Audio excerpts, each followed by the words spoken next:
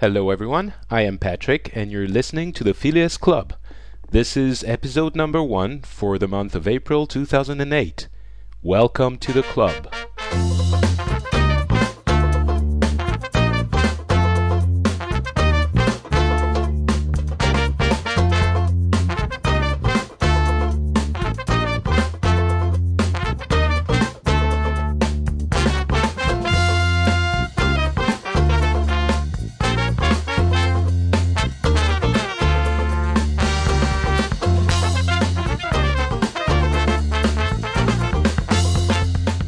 Hello and welcome everyone to this first episode ever of the Phileas Club.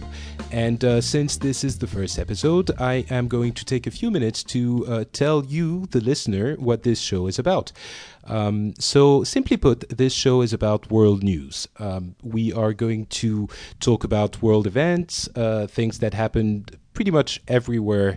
We're not going to be limiting ourselves to any one particular country, but we're going to do this in a kind of a special way, because I guess you could find world news pretty much everywhere, no matter where you live, obviously.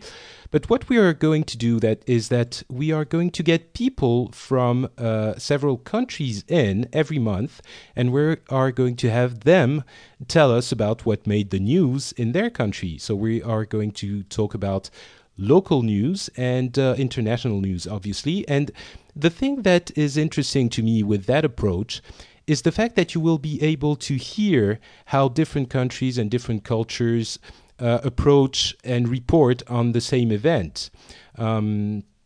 It's obviously easy to surf the web and to get news from the UK, for example, the US even more easily. But what you don't get is a feeling of what the people in those countries actually think and how they feel about those pieces of information. So I'm not going to talk too much about what we're going to do, and we're just going to be doing it. Today we have two wonderful people with us. We have Gita, who is, I'm not going to be, to say something silly, and I'm going to let Gita tell us what she does and who she is and say hello. So, hi Gita, how are you today? Hello Patrick, I'm fine. I'm a lecturer and researcher at the London School of Economics, and so I am located in London. Right. So you're from the UK, and if you are going to be our, how can I say, respectable voice, because you're our academic person that makes us into not complete idiots, I guess. The group as a whole. I mean, you raise our intellect to an acceptable level. I suppose so. However, I'm also in a punk cover band, so perhaps not. Yes, absolutely. That does need to be said. The other person is Rachel from Round Rock in Texas, US. How are you, Rachel? Hello, Patrick and Gita. I am doing wonderfully. And I actually, as a profession, am a creative director for an interactive design agency here in Round Rock, which is a suburb of Austin, Texas. And I guess my real aspiration is just to be a gamer 24/7, but unfortunately I have to make a living, and I can't do it gaming just yet. So you are one of those gaming geek types that we hear about on the news, right? Yes, I am the elusive girl gamer. So... Okay. I think I should probably tell our audience the way the show is going to be organized, and then we will just jump into it. So what we are going to do is, first we are going to have a first section of the show where we are going to just report on basically what has been making the headlines in our local countries. So we are going to have all three of us talk about what was happening a few weeks ago, and then last week, and finally finally this week. And then on the second part of the show, we are going to have a little debate about a couple of topics that I will introduce later in the show. And I guess try to see and understand how each of our countries has approached these issues differently and or maybe in the same way. I don't know. We'll just all discover that together. Sounds good.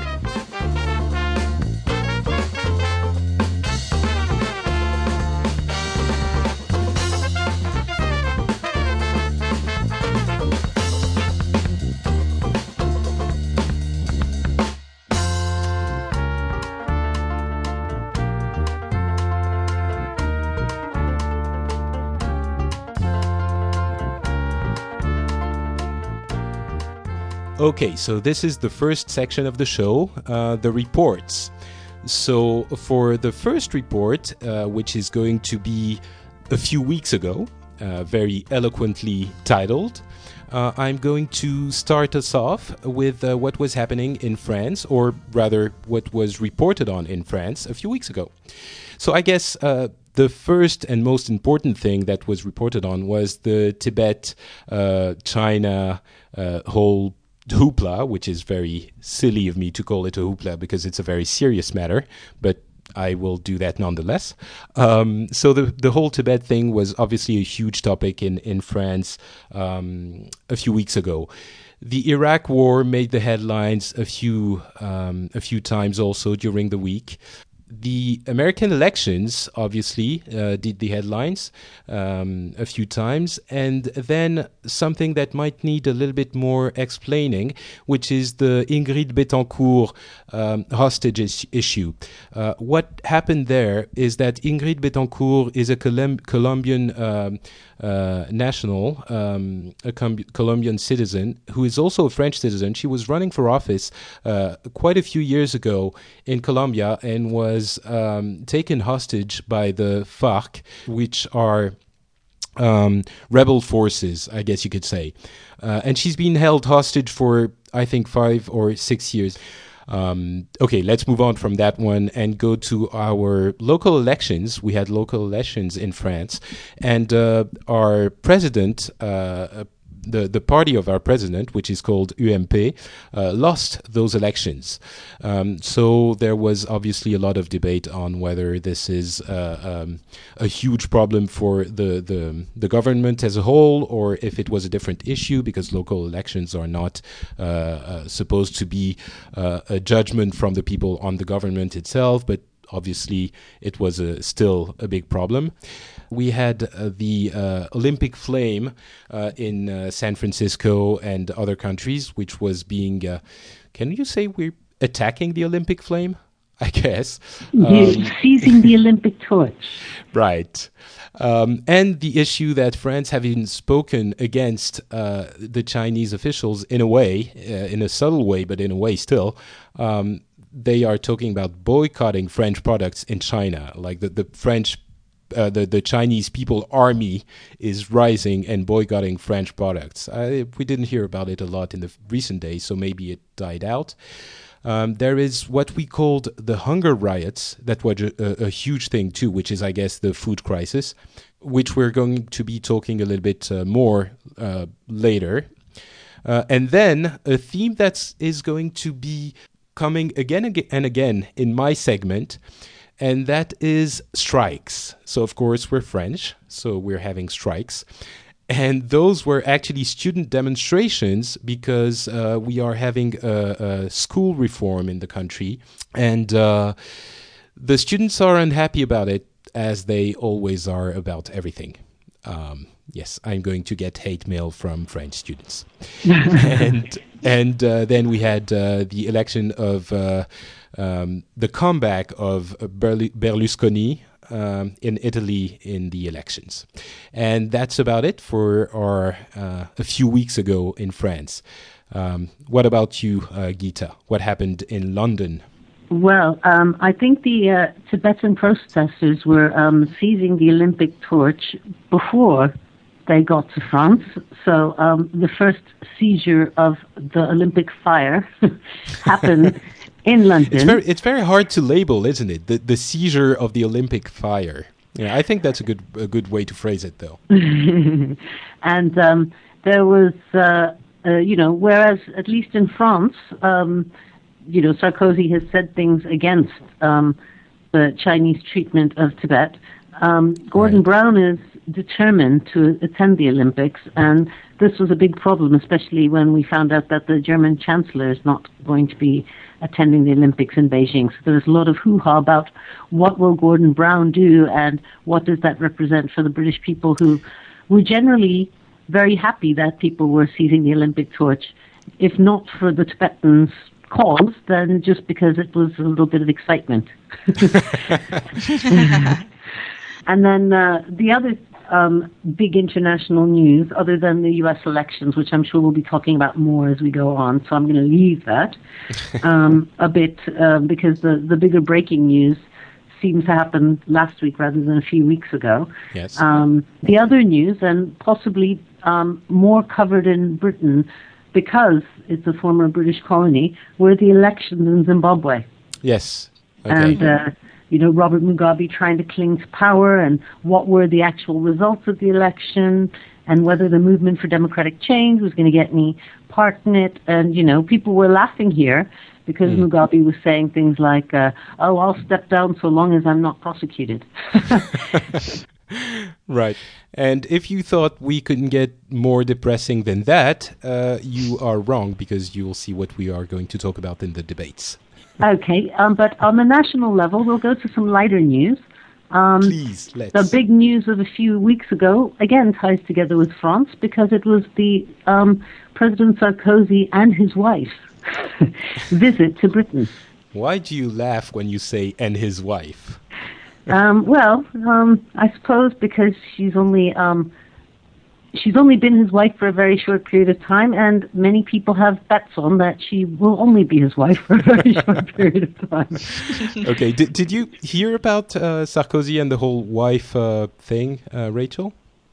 Yes, actually I did, and I'm trying to think if it was because I was reading online news from the UK, and it may have been, but most of what we're hearing on our end is that she behaved herself nicely, and that she was dressed very, very conservatively, and that she carried herself very much like a lady. I think that everybody was waiting to see what her demeanor was going to be in that role. Before I go back to Gita, I just want to say for the listeners that what happened was President Sarkozy got a divorce a few months ago and then got remarried to Carla Bruni, who is a supermodel, who was a supermodel a few years ago. And he got remarried pretty fast, which was surprising, let's say. And for people who don't know her past, she's been credited with breaking up Mick Jagger's marriage to Jerry Hall, as well as leaving Eric Clapton flat, amongst many other. And also, she was dating a very highly ranked left-wing official, because Sarkozy is right-wing. He was from the Socialist Party in France a while ago. So she's had a wild ride, let's say. Anyway, back to the visit in the UK, Gita? Yes, well, she came to Britain and met the Queen, dressed more or less like the Queen was dressed when she was younger, so well thought of. And upon leaving, there were some very funny stories. For example, a supermarket that's not particularly a very highly ranked supermarket called Asda have said that they want to use her as their commercial advertising woman. And more importantly, Gordon Brown has tried to appoint her to spearhead a government initiative at injecting more style and glamour into British national life. Wait, the what? Yeah, he said that he's going to have her relocate to London for a few months starting in June. And she's going to try and overturn Britain's inferiority complex about its sort of style or lack of style with relation to continental European countries like France and Italy, whose citizens... Again, what? Yeah, exactly. I mean, this is what we say. And as he said, whose citizens are effortlessly stylish and sophisticated. Is it effortless to be as stylish as you are, Patrick? Well, I would think so, but I wouldn't expect the English to think so. I mean, Well, Gordon Brown isn't exactly the most stylish prime minister we've ever had. So maybe he's easily impressed, is what you're saying. Although, well, we have to say that Carla is very, I call her Carla, she's very stylish. I mean, she's a supermodel, so I despise her because of her singing career. I think she's completely talentless, and she's been touted as a brilliant singer and songwriter. I think she's ridiculous, but anyway. Is she even a native English speaker or something to that effect, or...? She's Italian, isn't she? Yeah, she's Italian. Yeah. Daughter of an Italian concert pianist. Yes. Strange. Okay, I don't really understand that last one, but okay, keep going, Gita. And the last bit of news, local news, there's been a lot about child abductions in the UK. And the most famous case, I don't know if you've heard about it, Patrick and Rachel, was a little girl named Madeleine McCann who was abducted in Portugal. Okay. But a few weeks ago, there was another little girl who was abducted on her way home from school, and she came from a very poor background. And there was this story that unraveled. She was finally found a few weeks ago, and it turns out that a lot of her family have something to do with it. Okay. Wow, that's news. I recall that story, but I didn't hear that she'd been found. Yeah, this isn't the little girl who went missing in Portugal, though. This is a different girl who was taken in England. And it turns out, it looks like anyway, nobody's quite sure because the case hasn't gone through, but because in the higher profile case with the two surgeons who lost their daughter in Portugal, they were able to get quite a lot of money from even big businessmen like Richard Branson, who owns Virgin, that they staged the abduction of this girl so that they could get some money. Wow. Okay. That was depressing story number 2. Okay, well, I'll end there and hand on to Rachel. Okay.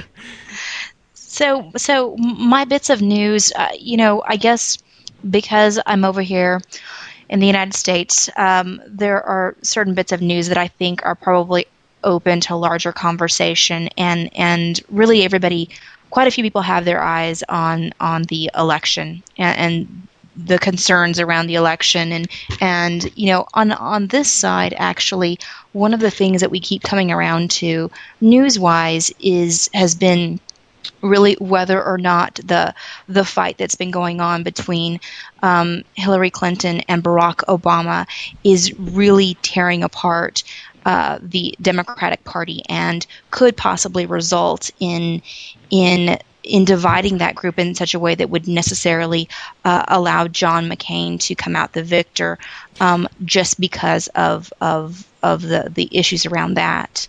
I'm guessing that pretty much everyone who's listening to this show is going to know about the American election, but just in case, there's a couple of people who have been living in a cave for the past 6 months, give a little bit of background about this, and then ask you a question about it too, Rachel.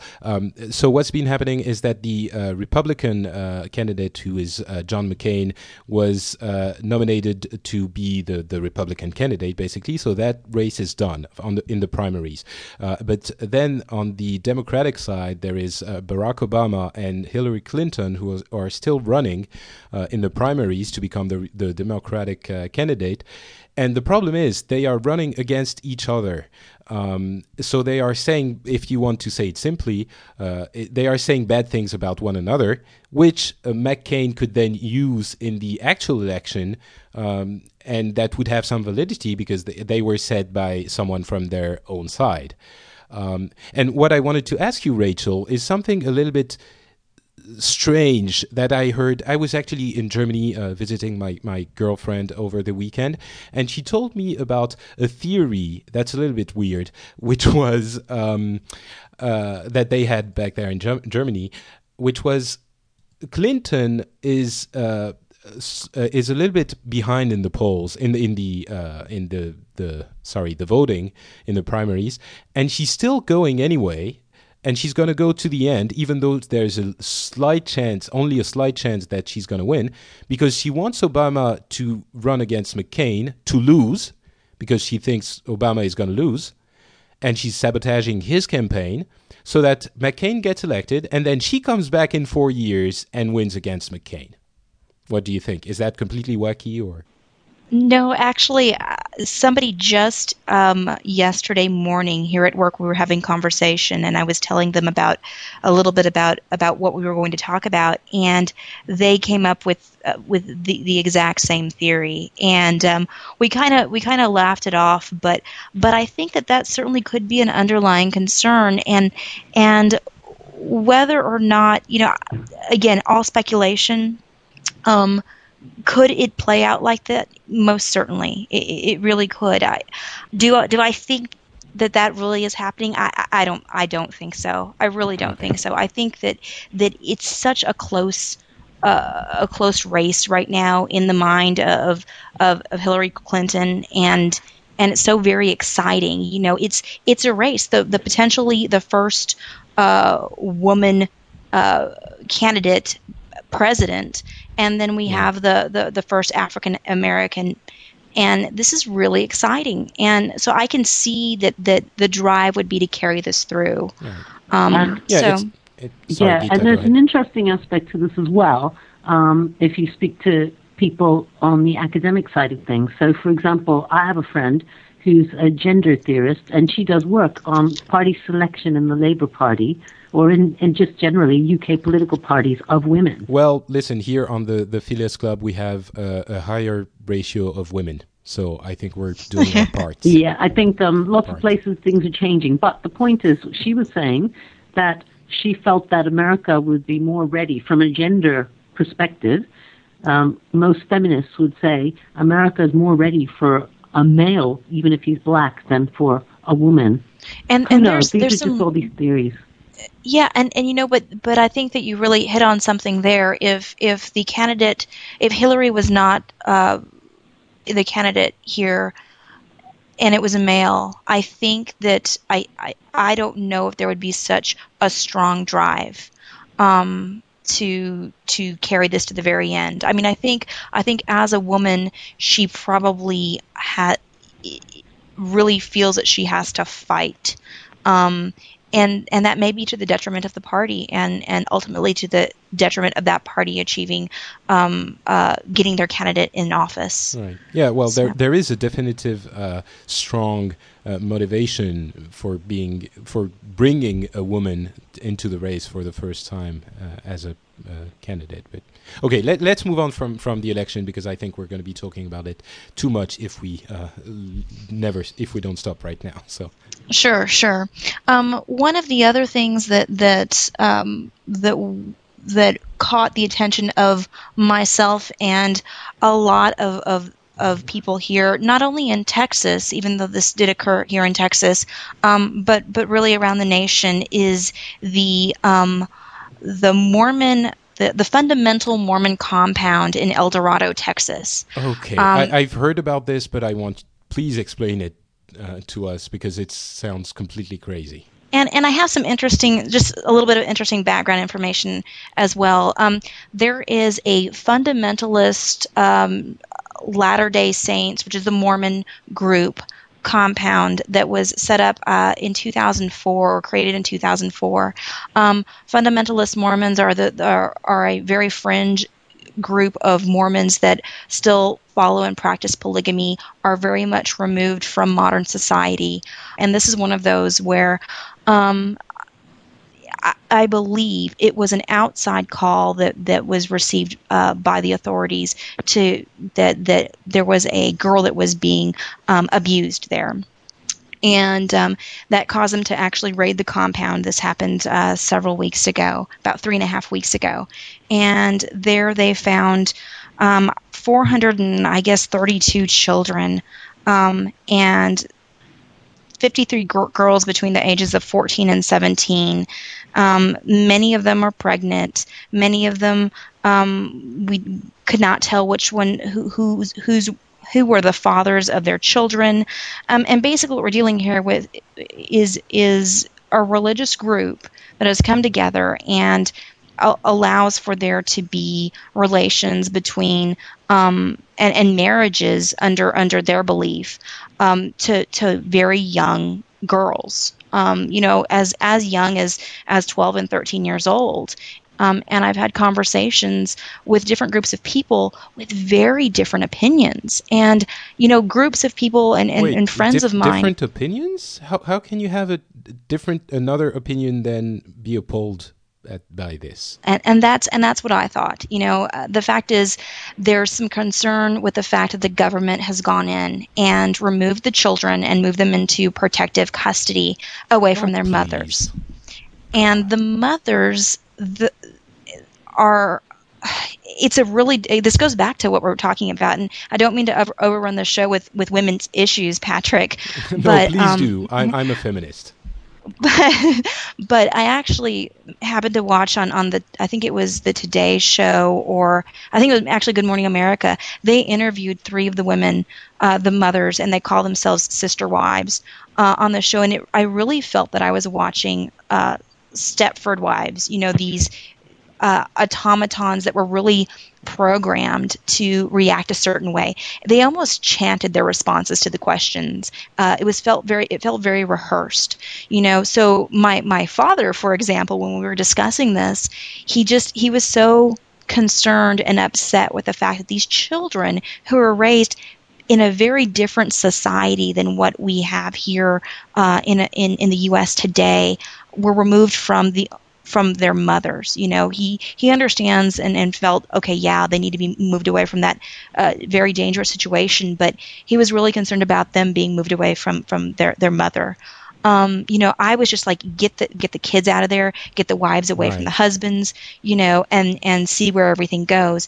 Okay. Well, this has got to do with, ideas of freedom of the religion, the idea of whether state and church should be kept separate, or the state has the right to intervene in people's consensual, if that's what we want to call it, social activities, whether, laws that are passed, for example, like what's the age of consent, whether they should apply to groups that have been doing things culturally for centuries. What's the story with this? So, well, it's long-standing debates. Yeah, and I guess there would be also a lot to say about this. I think there would be a lot to say about many things we're talking about in this show. So I'm going to start again with what happened last week. So what happened last week in France was illegal workers going on strike. I told you I was going to talk about strikes a lot, but I don't know if you've ever had that happen in your countries. Illegal workers who go on strike to get papers. Does that happen in the U.S.? I know that there are a lot of illegal workers in the U.S. and probably in the U.K. too. But do they ever go on strike? They're afraid. Illegal workers really are afraid of being deported right now. Of course. Gita, illegal workers on strike? Does that No. Okay, so strike is definitely a French thing. The other thing was strikes in the harbors because they were protesting against a reform that will privatize the handling activities in the harbors. And then the big thing last week was Sarkozy, our president.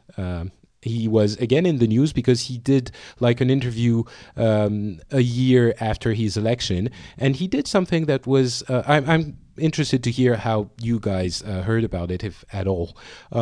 He did something that was very new in France anyway, in the presidential function, I guess, which is he admitted making a lot of mistakes, especially on the communication front. He is still staying strong on the reforms that he wants to do. He's been getting less and less popular in the polls, but he's still staying strong. He says the country does need the reforms, and he's going to do them. He's done a few ones already, important ones, but he's going to keep going. But he did admit to making quite a few mistakes, which was weird of hearing him humble and him and as a person and as a president, I guess. And again, I have news from the German side of things. This weekend, again with my girlfriend, I was in Germany, and she told me what one of the newspapers was saying about it, and I'm going to try to say the name of the newspaper. And get a laugh out of every listener, probably. It was the Süddeutsche Zeitung, which is the Zeitung. Zeitung. Thank you. Is there anything you don't know, Gita? Anyway, so what they were saying was that apparently he's the best, so why doesn't he show it? Why doesn't he show what he can do, basically, was their approach to it. And aside from that, they were saying that his wife was being more discreet, that he takes responsibility for his mistakes. They were concerned about the fact that France is going to be taking the EU presidency in 2 months. Apparently, they're scared because France he acts very strongly, I guess, etc., etc. Did you guys hear about that at all? I heard a little bit about it. Okay, No, Gita, I haven't go heard ahead. anything about it. Yeah. Well, basically, I mean, it was covered more as a part of, I guess we'd say it's the last week and a half news, with Gordon Brown starting to admit weaknesses and mistakes in policies, particularly tax policies. I'm going to talk more about that later.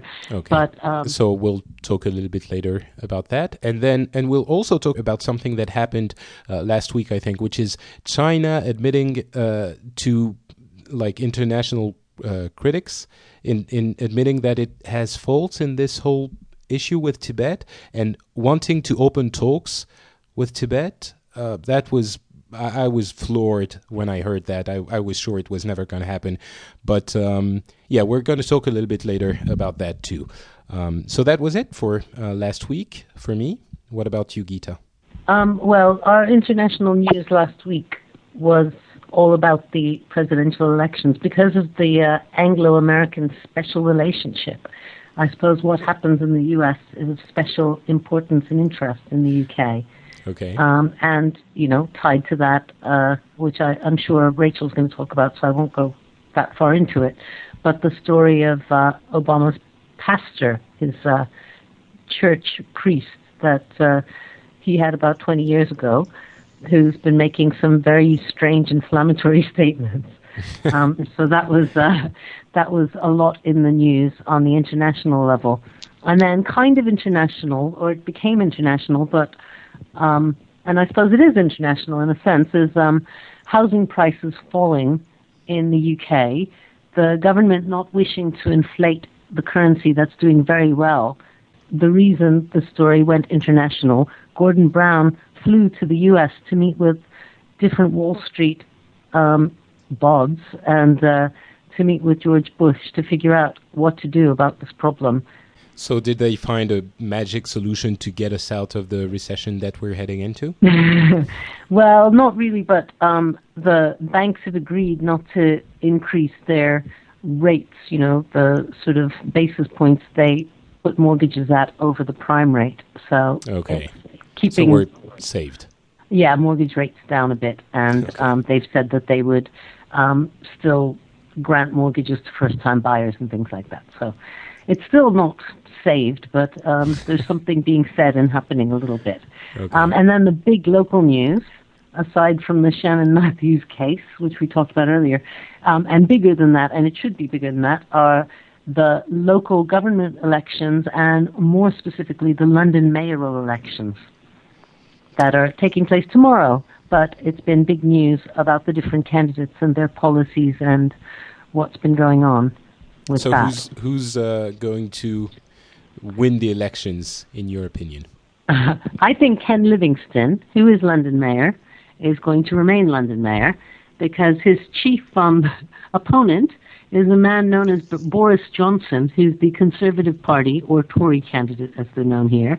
And he's, even for the people who like him, he's a public school, which means, sort of Oxbridge educated fop who says some very strange things. I mean, he's not well trained at giving media interviews, and he's done things like referred to black people as pickaninnies, which is a very racist term. And he's said lots of really, faux pas would be a kind way of referring to the things that he says. And he's just this strange, weird, fumbling character. So basically, Livingstone is going to win not because he's good, but because the other guy sucks. Well, the other guy sucks, but he's been getting loads of votes from the polls and things. Lots of people find him like a lovable fool. So that's always the best reason to elect someone. He's a lovable fool. Yeah, well, it seems to be working for him. Okay. Well, we'll hear more about that, I guess, in the next episode. We actually didn't hear about the London elections too much in the news here, and we're really close to you, so I'm guessing that you didn't hear about that in the U.S., Rachel. No, we did not. So what happened last week in your country? Sure. Again, my stuff is a little bit more slanted towards what I'm most exposed to, and sure. Working in creative media. There was an article that went around, pretty hot. Heard about it from several different people. An art major, Eliza Schwartz. I believe she's an art major, approaching and preparing for her thesis at Yale. Created her art exhibit, and this is her senior art project, and it's a documentation of a 9-month process during which she artificially inseminated herself as often as possible, and then induced miscarriages. And her exhibit is going to feature video recordings of these forced miscarriages, as well as collection of blood from the process. And it was just shocking. And there's been some real fire across the internet on whether or not this was a hoax, whether it was valid, if she was just doing it for attention. So that was a pretty big story here in the Austin area in particular, just because we're a pretty artistic group of people. Okay. I'm gonna sound like an idiot, but when you say Texas, I think cowboys, and that's. I know. I was really planning on working on my country accent, so I could say y'all, and it would work much better. No. So okay, that was something that. Yeah, that's really strange. It seems like something really shocking that would have made its way to France, but I've never heard about it. Anyway, keep going, Rachel. So that was a really talked about item. Of course, we've alluded to it several times. The fact that Barack Obama's pastor, Reverend Wright, he went on his tour, and I call it a tour. He was on a lot of television talk shows and spoke in different places, and I'm not certain where or why he felt the need. Perhaps it was initially to try to help Barack Obama, but that's a funny way of helping. Maybe you can tell us what the story is with Reverend Wright. I don't think we talked about this on air. Maybe some people are not familiar with that story. Sure. So this story actually started quite a while back when they really started to when news reporters really started getting it into the history. Who is this candidate? What's going on? One of the things that was lit upon was the fact that Barack Obama attends a church where this pastor Reverend Wright preaches, and he is he does a style of preaching that is what we would call the old fire and brimstone type approach. So there are very many different types of churches and different ways of practicing religion. His is very, very active, and some news clips were released that actually were taken quite out of context. I did go back and watch the full clips, but there were very, very, very inflammatory comments. And right, he was saying stuff like "God damn America," which is very, mm-hmm. I'm guessing, Yeah, that phrase in itself. Yeah, but some of the things he was saying aren't necessarily untrue. So, for example, he was saying that he had served in the military and that his daughter has just gone to Iraq to serve her country. So, therefore, he and his family are patriotic. And he said, well, can Dick Cheney say that? Right, absolutely. But I agree that there is a lot of context, but what I meant to say was that I'm guessing anytime you put someone, especially if he's black, on television in the U.S. saying, God damn America, you're going to get a strong reaction and not a positive one. Right. And one of the things, too, is whether or not, and this is me kind of going out there just a little bit, whether or not you believe it. I have been to just a plain, predominantly white Baptist church, and I have also attended a predominantly black Baptist church. Basically, the same religion. They look at the same, read from the same Bible, sing a lot of the same songs. The way that the pastor or the reverend preaches to the congregation is very different from one another. Well, I guess it's everyone can admit to the fact that when it was presented a few weeks ago, it was taken out of context, and Obama, I think, did approach the thing very, very elegantly, and he didn't condemn, he didn't distance himself too much from Reverend Wright, who was his reverend, who married him, who baptized his children. He was very respectful. It was handled beautifully. You're exactly right. I couldn't have architected it to be handled much more gracefully than the way that it was handled. From a PR perspective, I just thought, gosh, he didn't denounce him, and that was powerful. But then, the result of this last week, it just kind of imploded, and there were even more inflammatory remarks. So right, much so because Reverend Wright went on TV in front of cameras and said what he said before 10 times worse, which is completely unbelievable to me. I was flabbergasted, which is, I don't use that word lightly. I was, sorry, go ahead. But who's funding it? That's the question. Is it Hillary Clinton or is it the Republicans? Somebody is egging him on to make more public appearances. Well, and that's the question people aren't asking. Yeah, because somebody's told him, and this is what's come out already in the media, somebody's told this man that he's being deemed to be unpatriotic and he needs to go on air and clear his name, and that would be the best way he could help Obama. So he thinks he's doing the right thing because other people are feeding this man who's a bit naive about the way public life works. What do you think, Rachel? I think that I guess religious leaders probably need to stay out of politics. Much like Gita said, he's approaching this. I think he personally was offended by being called unpatriotic, and I think he feels the need as a proud man to stand up for himself, and he also thinks that by being strong, he's probably helping Obama. Not and it's a naive approach to that. Okay, next topic. Let's move on. Next topic. Earth Day went on. I guess was that just last week? No, I think it was more recent than that. Maybe we can move on to this week.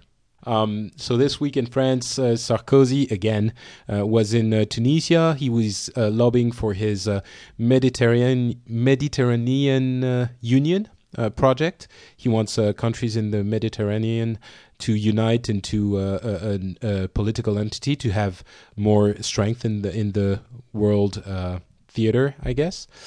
And unions are telling us that they are going to go on strike against the reforms of the retirement administration. So again, strikes. I don't want to sound like a broken record, but that's what's been happening. And finally, yesterday we heard about the biggest cultural product of the year, the one that's going to bring in the most money, probably. And I want to ask, maybe Rachel, you're going to know that, but Gita, do you know what cultural product that's going to be? No. Okay. It probably, we're guessing here, but it might very well be a game that's called Grand Theft Auto 4. Oh, I do know that one. Yes, we had Yep. people queuing all night for that. Well, it's a very successful game, and it's the one that brought all the controversy because it's the one where you can slip with hookers and then kill them and stuff like that. It's very violent, very realistic. I'm guessing you heard about it too, Rachel? Oh, definitely. Many people from my office here were standing in line, purchased it ahead of time. Really big deal. There locally, they did an interview with one of these facilities, I guess stores that sell this game, and interviewed some people there and talked about it. You know, the first hours they were able to play it. So did you ever play the game? It's number 4, so there were a few ones before that. Did you ever play it or not? Yeah. I played. I guess 2 and 3. I played both of those. Do you think that the comments, the controversy has some grounds or? Well, I do have a somewhat conservative approach when it comes to gaming and children. I don't agree that children should be playing very violent video games like this. So that's why it's for mature audiences. As far as being an adult playing a video game, it didn't make me feel any more violent than I normally do. But maybe you feel very violent in general. So right, exactly. No, it didn't really have any impact. It's a game. To me, the graphics haven't gotten so good that I'm able to suspend reality. So right. I don't really get that. Is it tacky? Yeah, I think it's tacky. But there are a lot of movies out there that are worse. So okay, you know what? I did play the game for a little bit, and the thing that surprised me the most that we never hear. I don't know if it was the case in the previous games, but this one. We never heard about that in any media outlet at all. I played the game, launched it, went into a room in that game, and turned the TV on. And the social commentary that was displayed through the TV shows that were running on the TV in that game were really, really strong. I mean, it was very ironic, very perverse, obviously, but it was scolding things like reality TV, the cult of money, the cult of the bling, a lot of things like that I thought were very relevant and very cleverly put. And we never hear about that in that game. It was somewhat surprising to me that to find it in a game that's supposed to be just violent and controversial. Mm-hmm. Okay, let's not talk about that game for too long. Gita, what happened this week in your lovely country? Well, as I sort of mentioned before, Gordon Brown has started, well, if we start at the national level, I'll work my way up to the international level because Rachel had brought up the big issue. So I'll start at the national level. But Gordon Brown has admitted making mistakes in something that he shouldn't have ever made a mistake on, which is tax policy in the UK, because as most people know, he used to be the Chancellor of the Exchequer, which is the man who makes all sort of treasury policy. Gordon Brown was claiming that he was going to be less new Labour, more old Labour, and more, the working man's champion. And then he abolished the 10p rate of income tax, which is the rate that people on the lowest income would be charged up to a certain level. So it was like the sort of starter rate. And so then a lot of the poorest people in the UK had, the same sort of tax rate as the highest earners. Okay, that's very strange. Didn't someone wake up one day and say, we're going to vote on that thing. It might not be a good idea. Well, he had a problem with his own MPs threatening the government and threatening to have a vote of no confidence, which would be him being removed from power. So what is he going to do? Is he going to go back and say, oops, okay, yes, well, that's what he's done. He's done that today especially, but even last week, he admitted making mistakes. And then, the So he's reinstated that tax rate for the poor? Yeah, he's reinstated it all, said he made a mistake, and he's reinstated the Soros policy, and said that he'll compensate people who are affected by this tax change. So that's going to be announced, like the actual monies that they're going to going to be spending. I don't remember ever thinking something bad of Gordon Brown because I honestly don't care. But if I did, I'm taking it back this minute. I think what he's doing is admirable. Going back and admitting your mistake and actually changing your policy because you think you did something wrong for a politician. Except, why did he make the policy in the first place? Surely he, as Chancellor of the Exchequer and then as Prime Minister, would have known the difference, and he would have been told by people. You just choose to see the glass half empty. I choose to see it half full. And now he's having a problem with the opposition parties, saying that he's a weak, feeble, and ineffectual Prime Minister. And anyway, all this talk about Gordon Brown, it has a bigger impact because, as I said, the London mayoral elections and the local government elections are tomorrow. And with regard to Rachel's comment earlier, one of the stronger candidates that's standing for office is the Green candidate. And this might be the first time that the Green Party gets, if they don't win the seat, at least, gets pretty high up as maybe one of the top 3 or 4 parties in the election. Oh, so you British people really hate the environment, or did until now. Yeah, something like that. Okay, other topics? Sorry. I actually have a quick question on that. What do you think has changed, Gita, that has resulted in the Green Party candidate becoming more popular?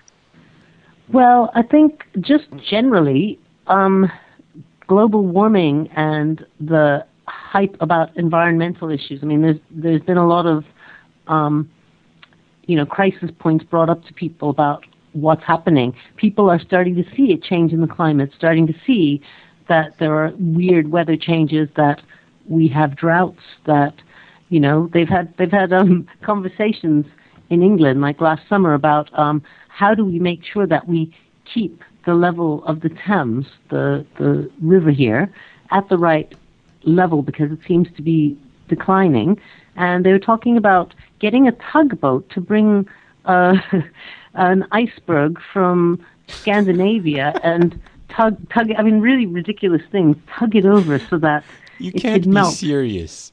Yeah, there are all sorts of really strange things that happen over here and get discussed. How can we get the river high enough? Well, let's bring a huge block of ice. Yeah, exactly. Tug it by boat, right? Well. So anyway, okay. That's the idiocy of what happens when you get a bunch of generalists in to talk about policy. Nobody knows what they're talking about. And they come up with wacky suggestions. And then, of course, the international news is the Austrian incest case, which Rachel brought up earlier. And it adds to this whole idea of abductions by families of their own girls. And okay, we're going to be talking about that depressing topic a little bit later. I think depressing is going to be the word of the show. I hope it's not going to be like that for all future shows, but we never know. Rachel, what about you? Can you bring us home and close that part of the show? Sure, and I'm not going to talk about anything depressing whatsoever. Cool. Well, maybe it is just a little bit. We love our stars, and the big news this week is a music artist named Miley Cyrus, and she's a 15-year-old girl.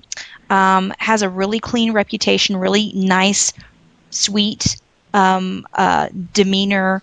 She's just a precious thing. We had a chance to actually see her interviewed by Barbara Walters. So she's the little superstar over here, and she was asked to pose for photos by Annie Leibovitz, and she had some photos shot of her, very very nice, good photos, and then her parents left, and apparently there was one last shot that was taken in which she was clothed but her back was exposed, and it's resulted in just a firestorm around the fact that it's indecent and that this is ruining her reputation. There have been blog postings put together and sites set up just to help parents explain to their children why Miley Cyrus posed with her back exposed. I mean, it's really gotten out of hand.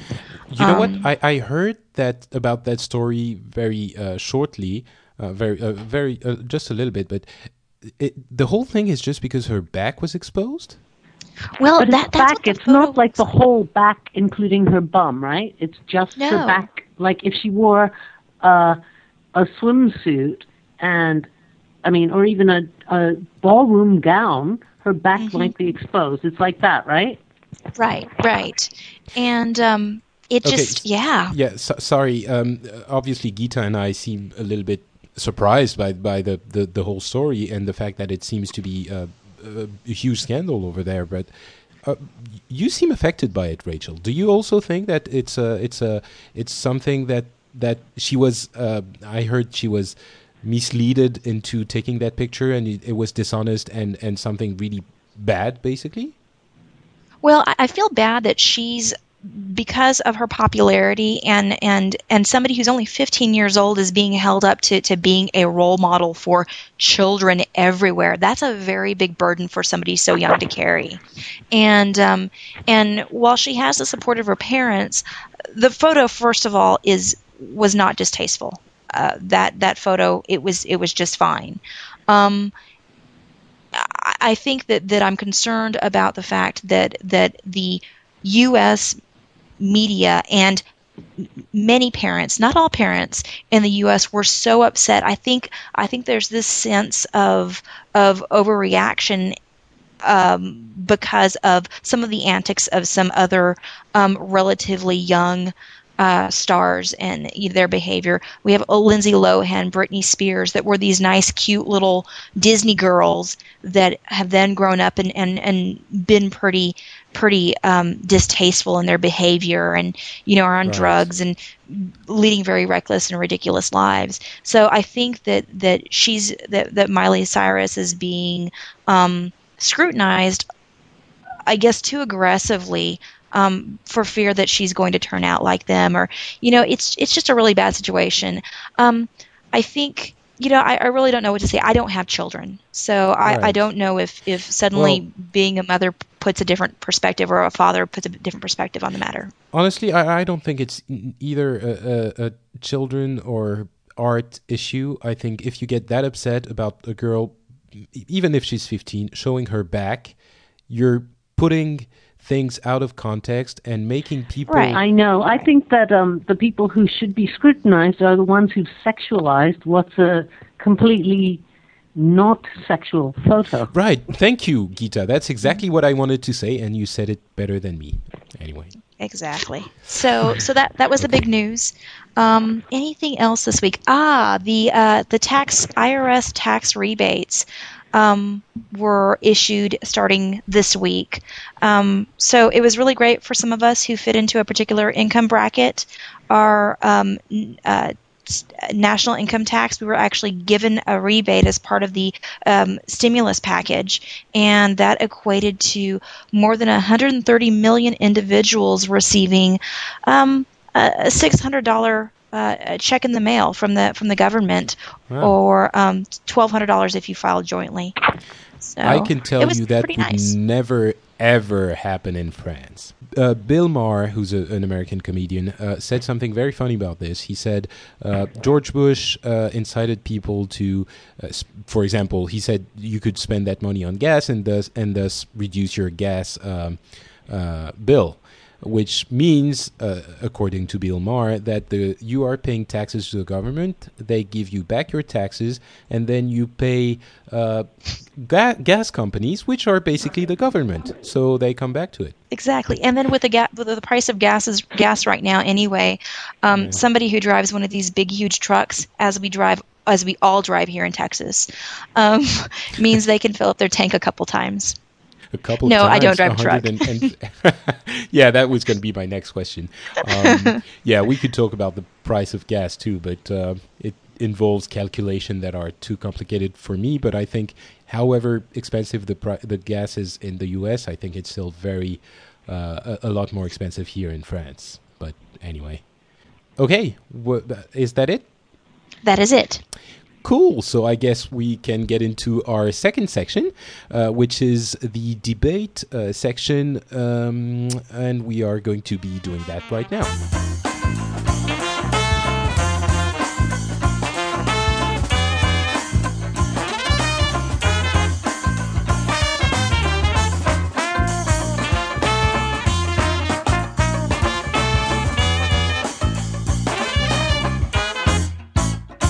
Okay, and we are now going to be talking about a couple of topics that were a bit more interesting than the other ones that we wanted to really discuss amongst the three different countries to see how we approached each of them.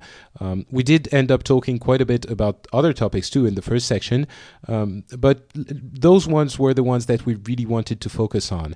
So the first one, I guess, is obviously the huge story of China, the Olympics, and their antics in Tibet. I guess the one thing that I would like to talk about is the fact that there was a big controversy when China got the nomination for the Olympics, saying that given their disrespect for human rights, some people were saying it would force them to pay more attention to the human rights demands from other countries. And some said that it was a huge scandal because they didn't observe the basic human rights in the first place. So I guess, well, Gita, I'm going to take your opinion on this first. What do you think? Is it a good thing because it will force them to do more, or is it a bad thing because they're not doing enough already?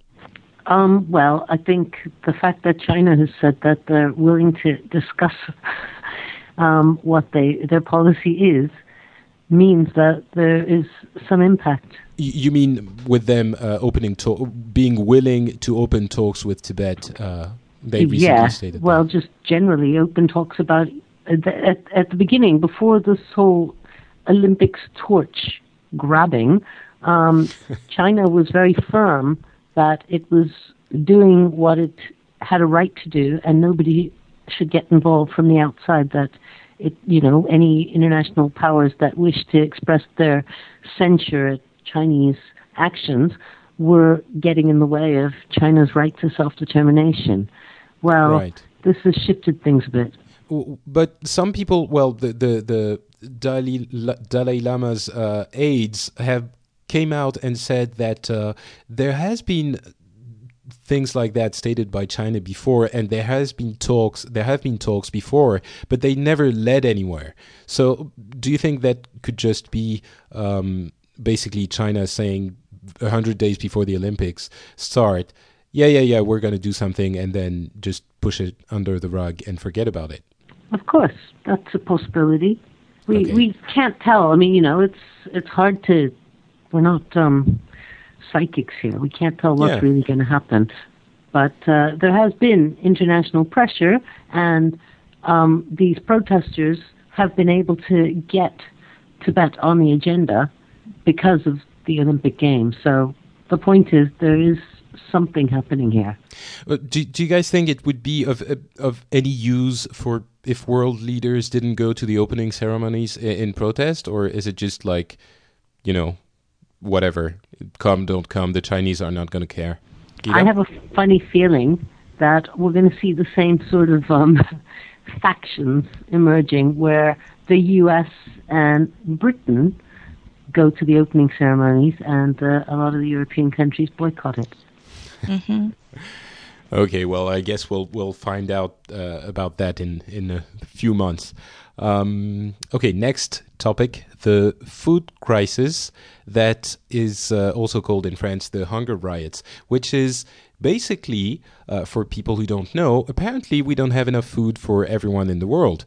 The thing is, the prices are rising. The prices of basic materials, I guess, like cereals and stuff like that, are rising for everyone. The problem is, for for poor countries, food is like as much as 40% of what they spend money on. So if that doubles, it's a lot of money for them, and it's not like they're going to be not going to be able to buy their iPods. They're not going to be able to buy foods, hence the riots and the food crisis. Now, this is something that's really surprising to me, because I was under the impression that we had enough food for everyone. That I was under the impression that we were destroying food because we were producing too much of it because it was subsidized. So what happened in the past, I don't know, a year or year and a half that made it so we don't have enough food for the whole world, basically? Or that it took that extreme turn that it's turning into such a huge problem now. Food wasn't a problem 2 years ago, except in some local countries, obviously. Gita, maybe you're going to be able to explain this to me a little bit better. Yeah, there's a few things. Firstly, it's got to do with the rise of biofuel and the need to have certain food products produced to fund this new need for alternative energy sources. So, but isn't biofuel, you're talking about corn being made into ethanol, I guess? Yes. Isn't that still a very small part of the energy produced? It is, but it's growing, and there's a lot of resources going into it. And in a lot of these countries, resources such as water that might be used to fund what would be consumption agriculture is being diverted to fund commercial crops, cash crops. So you mean crops that are going to be turned into energy? Into food. Energy or for export. I mean, if you ever read Amartya Sen's famous book, you'd know that there's never been a problem, even during the greatest famines in the world, of having enough food. The problem is that a lot of the foods that are being produced have been produced for export or for commercial uses. Wow. Okay, so is that going to become better? Is the situation going to become better now that we've heard about it, or is that not going to happen? Well, what the Western countries, some of the sort of more conscious and conscientious factions in Western countries are saying we need to do is have fair trade policies for workers, pay them certain wages and things. The Body Shop in the UK has just released this big report on the 9 things that one needs to have that constitutes fair trade, like not using child labor, like paying people living wages, etc.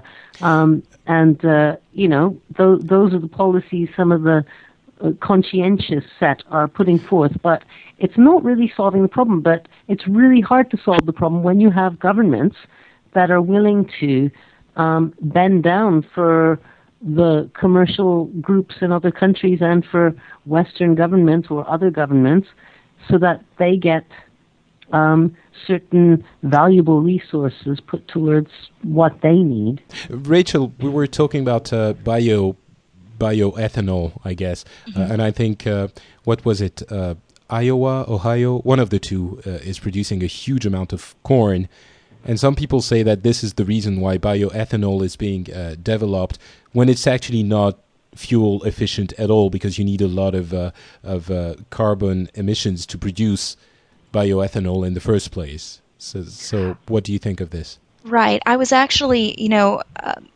I think that we're really going to begin to see what the fallout is as a result of seeing crops that are basically just being grown and harvested just for fuel.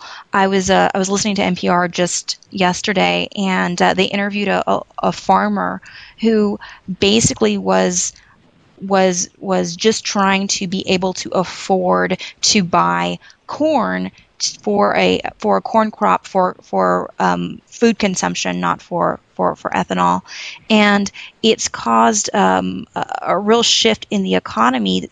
So much so that he's unable to buy corn at the rate that he had previously purchased it for, just the seed itself. I'm concerned. Just the seed. Not even. We're not even talking about anything else. Just the seeds. Right. He can't even afford them anymore. Right, and we are beginning to see a lot of the same issues that we're not able to grow the same things that we had been growing because it's no longer economical. People are shifting towards those crops that are going to be able to, that they're going to be able to sell more. Farmers are doing this, and resulting in fewer and fewer farmers that are willing to or can afford to grow tomatoes or any other crops that are being used for food consumption. There is a concern there. I was shocked to hear it. You know what? I wish we had those little pills that were supposed to feed us for a day that they were talking about in the 70s and the 80s. Yeah. Like that was going to be our food in the year 2000, and we were going to have flying cars. Mm-hmm. I don't care about the flying cars, but those pills could come in handy right now. Oh, yeah. Okay. That is also sort of depressing. Let's talk about something you brought up, Rachel. You wanted to talk about Earth Day. And I'm saying it's not depressing because, well, it's actually about the end of our ecosystem. So that's not such a fun thing. But you guys call it Earth Day, which is like such a fun Disney-type kind of name. Hey, it's Earth Day. Cool. It's so another excuse for a festival. Yes. You know, you get together and listen to music and, all that sort of stuff. Sounds very hippie. It does. It does. We actually do celebrate Earth Day. And I think one of the reasons that I wanted to bring it up is I work in an interactive tech media company, and we put together a lot of presentations for clients. And probably the number one request that I get, maybe out of 10 requests a week for a new project, probably half of those are somehow tied to a green initiative or an earth-friendly message. So it's really out there, and it's being carried up into all industry. Yeah. Well, as Gita was saying, the guy from the Green Party has a shot now in the local elections. The woman. Oh, sorry, the girl, the gal, the woman has a shot.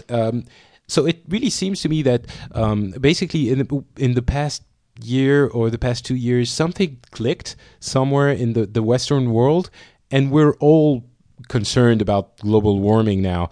What happened? What changed in the past 2 years? Al Gore, I think, for at least United States, being able to present ideas in a movie works very well for the United States. Gita, what did you think about the movie, and did it make a splash in the UK too? Yeah, it made a splash in the UK, and people were very impressed and very happy that Al Gore won the Nobel Prize. So we agree that an inconvenient truth. Well, I don't want to say it's what woke people up, but it was definitely a tipping point in that issue, I guess.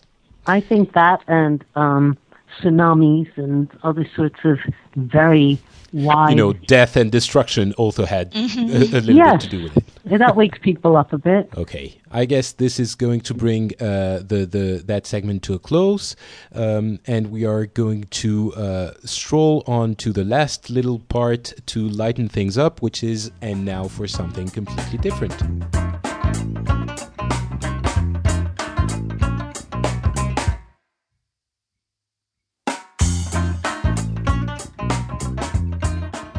So, now for something completely different.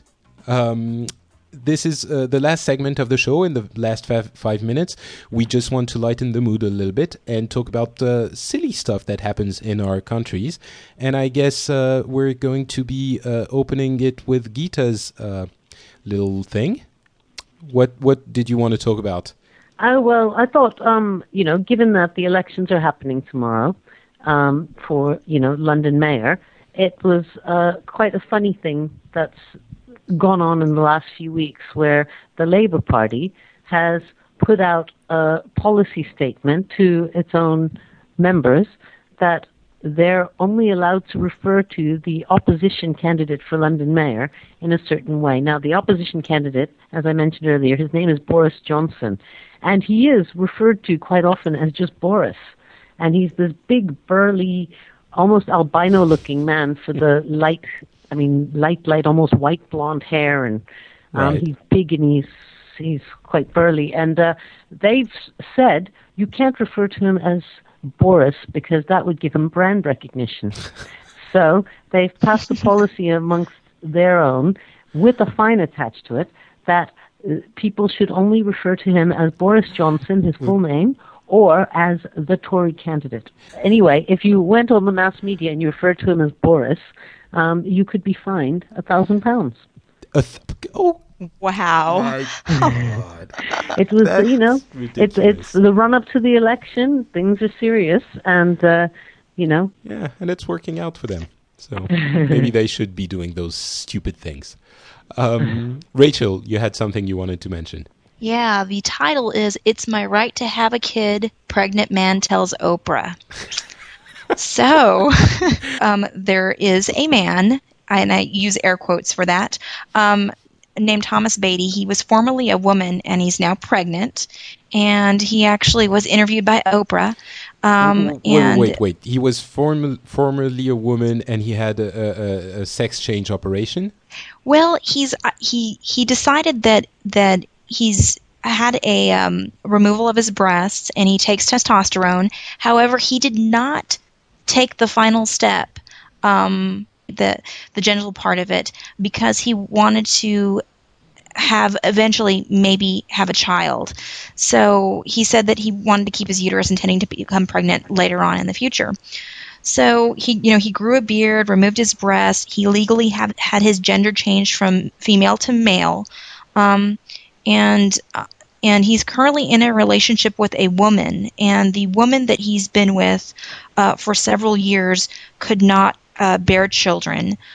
So she proceeded to artificially inseminate him at home, and he's now pregnant. Wow. Okay. Yeah. So the first pregnant man, sort of. Yes, sort of. So there you go.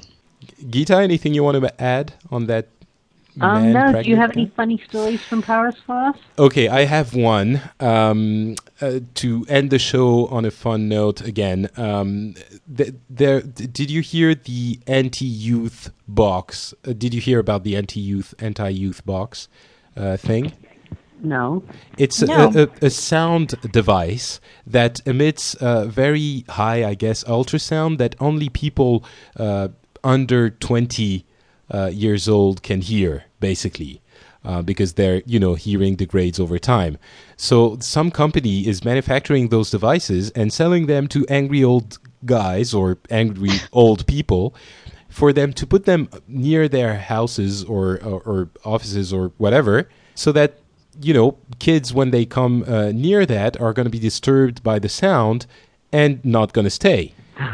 So Oh my gosh. That'll get in the way of Halloween. Yeah, Wow. exactly. So would it be used like in areas that kids congregate and loiter around to prevent that from happening, I Right. guess? I guess the idea, is to have those hooligan types not hang around your house, I guess, or neighborhood, or Don't the hooligan types live in big apartment blocks and then they can't even go home then? Maybe that's the idea. I don't know. This is so ridiculous. Anyway, it was judged illegal by a court, and obviously people are not going to be able to use it in France, at least. I don't know if they're going to make their way to other countries or anything like that. But yeah, the anti-youth box. I'm making fun of it now, but maybe I'm gonna. Nuts. That's just so bizarre. Yeah. Let's not diss it too much. In 40 years, we might wish that we had one. So Okay. Yeah, I can see you being a cantankerous old man, Patrick. Yeah, actually, in some ways, I already am. Okay, we've been going on for quite a while, and I guess we're going to have to bring this show to a close. So I really want to thank you immensely for participating in this first show. I know it was a little bit rocky. We're going to have to work on the format, and I want to tell our listeners that we are definitely going to get better as time goes on. But definitely, Gita and Rachel, thank you so much for being here. It was really fun, and I hope we'll get a chance to talk again soon. That's great. Thank you. Thanks. And to our listeners, if you want to send us feedback, email, anything, you can come to the phileasclub.com is the website, and the email address is contact@thephileasclub.com. And again, to all of you also, we will talk to you next month, and until then, have fun and be safe. Take care, everyone. Bye.